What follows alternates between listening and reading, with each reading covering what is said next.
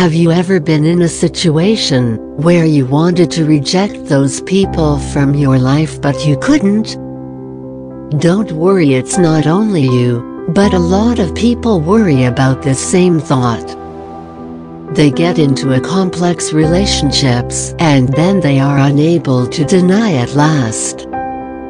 Yes, we are talking about relationships, because even the best kind of people can turn uncomfortable, as it is said that all that glitters is not gold. You might get attracted to the skin color, clothes and the facial matter, but remember that you are trying to observe the external features. You can compare this with example of a brand new mobile. Suppose you approach a mobile store and find out that there are series of models, and they are priced differently. Each model has its own specification, but all of them look similar when perceived through human vision. All of them have same screen size, buttons, but still different price. It's obvious that you might feel that it all depends on brands. Their prices can fluctuate, because most of the customers have differentiable expenditure power. A customer who has bought a low-priced mobile phone might not outperform that from the highest one. It's obvious, but sometimes it can happen that even the highest-priced mobile might underperform than the cheap one.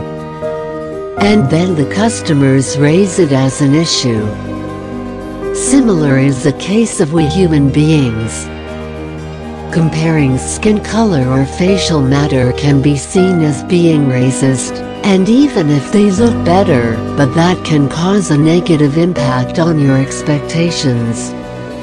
Most of the relationships don't work because a person might feel that the other has not performed as per the desired expectation.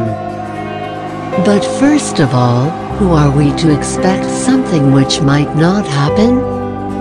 And then the only thought we think of is pulling ourselves out from the situation.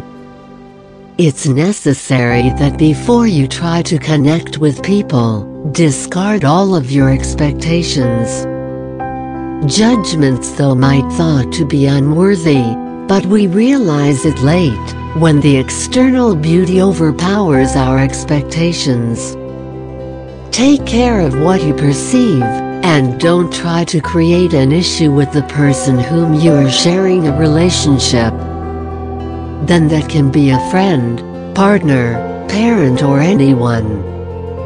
Stay away from such expectations.